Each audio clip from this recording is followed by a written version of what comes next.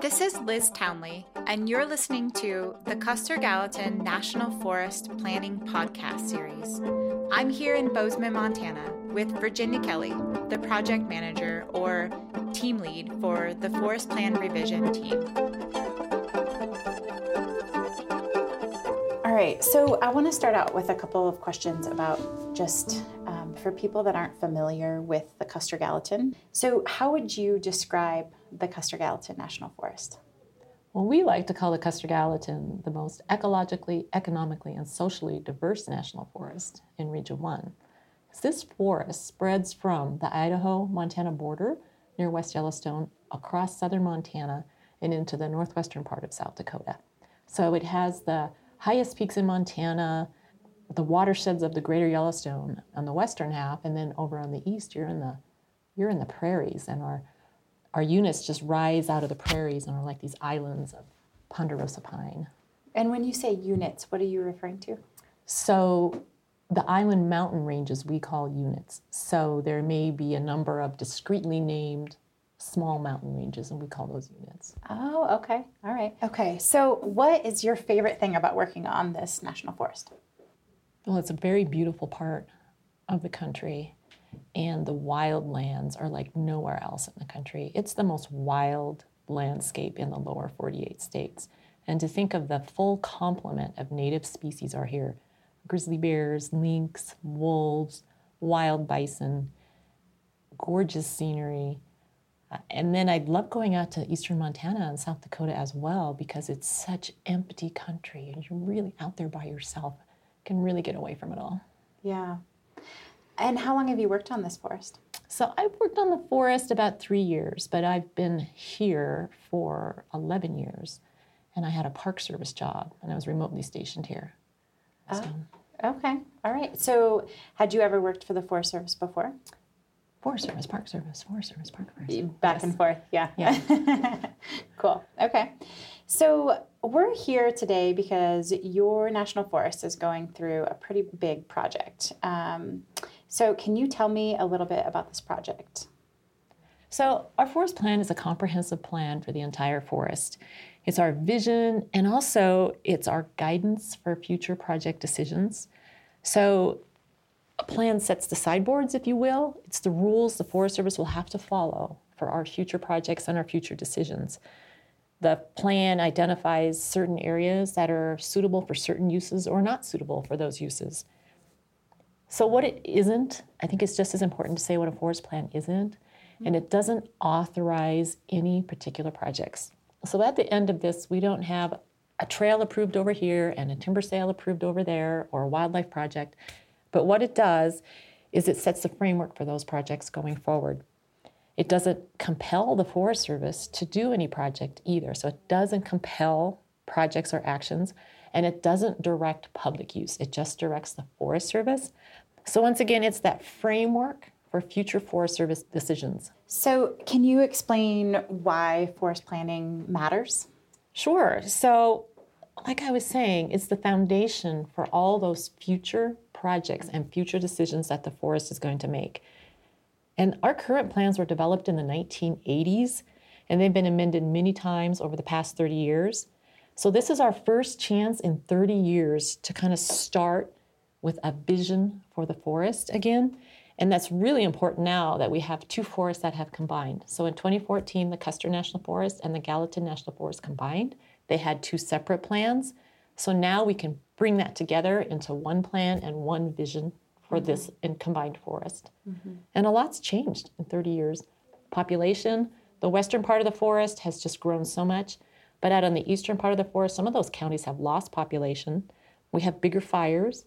How people use the forest has changed. There's new recreation technology and new threats: climate change, aquatic invasive species. Yeah, that makes sense. I mean, you think about the 1980s, so much has changed. So our national forests have too, right? Right. Yeah. So speaking of that, can you give me a brief kind of historical overview of forest planning? Sure. So the Forest Service has always done planning, timber planning or recreation planning. But when the National Forest Management Act was passed, it required the forest to do a comprehensive plan for the entire forest for for the first time, a comprehensive forest-wide plan. And that's important so that we can understand how all the different pieces of the forest are going to work together. After a law is passed, an agency develops a rule called rulemaking to implement the law. And the first planning rule was developed in 1982. And then the forests all developed plans in the mid to late 80s and early 90s. And of course, once anybody does a project for the first time, they can see how they might have done it better or how to improve it for the next time. So the Forest Service started working on how to improve that planning rule. And they had several iterations in 2000, 2002, 2005, 2008, and finally in 2012, a new planning rule was adopted, and we call that the 2012 rule. And what's different is a real focus on sustainability. So we need to provide for ecological sustainability and contribute to social and economic sustainability. So there's a lot of emphasis on ecological integrity, connectivity for wildlife, priority watersheds, as well as ecosystem services like wood products, clean water, recreation, and forage for livestock. Public engagement every step of the way. That's a change from the 80s. Can you tell me why now? Why is the Custer Gallatin doing this? Is there any kind of strategy or meaning behind the timing? Well, it's our turn. So the Forest Service can only afford to do so many of these at a time. And it's finally our turn. And it's a good timing for us because, as I mentioned, the two forests have combined. So it gives us the opportunity to create this comprehensive single plan for the forest and also to undertake it with the 2012 planning rule. Okay. All right. Let's talk a little bit about your specific project. So there's a plan and then there's an analysis of the plan. Can you talk about what is an EIS and what is a forest plan and what the relationship between those two are? Okay, so we developed a draft plan and we called it the proposed action. And that was our first stab, our first try at what this plan would look like. So we released that in January of 2018 and we took public comment on that. So what we heard from the public we used to actually create some different alternatives. So the second step was to create the alternatives. Then we need to analyze the effects of that proposed plan and all of the alternatives. So we will release both this plan with its alternatives and the analysis of the effects of that alternative. If we were to carry this plan out, what would be the effect on wildlife? What would be the effect on fisheries? What would be the effect on timber and grazing and so on? Okay. So I understand you have an upcoming comment period. So is this on the environmental impact statement of the plan? Is that what you're referencing? Yes. Okay. So when we will release our draft plan and the draft environmental impact statement. Okay. And, national forests belong to everyone, and everyone can have a say in how they're managed. So this is your opportunity, the public's opportunity to comment. And they can comment on the draft plan, the standards and the guidelines. They can comment on the land allocations, recommended wilderness or backcountry areas. They can comment on the alternatives, and they can comment on the draft analysis. So it's very helpful for us, though, if people will give us their rationale, tell us why. If people comment on a specific alternative, they may say, I like alternative X. Well, there's a lot going on in every alternative, so please tell us why. And if it's just one particular thing you like in that alternative, well, please point that out. I like this alternative because it's the only one that does something. Okay, great. So you mentioned that these national forests belong to everyone, right? And I understand that just by location, you might get a little bit more participation from local or regional folks. So I was just thinking about this project on the way over, and I was thinking about how my brother lives in Tennessee, but he loves to come out to the Custer Gallatin. He comes out, maybe once every couple of years to go fishing. So he doesn't have that really intimate knowledge about this national forest, just like somebody maybe in Miami wouldn't have, or, Southern California. But how might they provide a comment that could still be useful for what you're trying to do here? Again, have a good look at the plan, at the alternatives and that analysis. And please make your comments specific to our plan and our forest. And I can get a little bit into a substantive comment. And that's important because as we go further into our planning process, we do get more formal. So we use the comments we get in the comment period. We can refine the plan, we can refine the alternatives, we can refine our analysis. Then we're going to develop the final environmental impact statement and a draft decision. Then we have an objection period. So people can look at that draft decision and give us an objection to it, but only if they have already commented in one of our formal comment periods. And we had the first formal comment period in January 2018 with the proposed action. And our second and final formal comment period will be with the draft environmental impact statement. So a person has to comment in writing and with their name in a formal comment period if you want to be able to make an objection. It also has to be a substantive comment, which is a comment that's within the scope of the proposal, is specific to the proposal, and has a direct relationship to the proposal, including supporting reasons for us to consider. So that's where, again, it's important to have those specific comments related to this plan and this EIS to have the ability to have an objection. Okay. All right. So I know that there's a lot of organizations out there that write, one letter, then people sign up, kind of petition style, right? So that the forest will get, 1,000 or 100,000 comments from, with the same basic idea. And we usually refer to those as like form letters, right? So can you speak to this a little bit? How are those looked at or considered?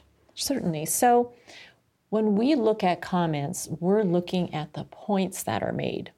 So 1,000 people can write a letter and make the same point, and we count that as 1 point. On the other hand, we could have only one person make a particular point, and we need to consider that point. So it's the points that are raised, not the number of people who make the same point when we look at analyzing all of the comments. So it's not voting, I guess you could say. So I know that from working in this field, that a lot of people don't show up and engage in these type of processes because they feel like they aren't heard, or in the past they haven't been heard. So what have you done differently this time around to listen to people and to show that their voice does matter? I would hope people would see, maybe not their exact comment, but the themes of what they've told us represented in our proposed action or in our range of alternatives. We do have to consolidate things and address a point, maybe not exactly the way the person conveyed it to us, but we would hope that they would see that the spirit of their comment is reflected in what we've done. Okay. Can you outline again what the timeline is for formal comment period for folks? So as they're listening to these next few episodes from different resource specialists, they can keep in mind what exactly is being asked of them and what the timeframes are. So once we release the draft EIS, we will have detailed instructions on the length of the time, the comment period, where to comment, how to comment, links to our website, etc. It'll be in 90 days. Please use our online commenting system if people would. The directions to use that's CARA, C-A-R-A. And we request that because it's actually less processing time for us if people enter their comments directly into the commenting system. But a 90-day public comment period, please make your comments in the time frame if you want to have standing for objections.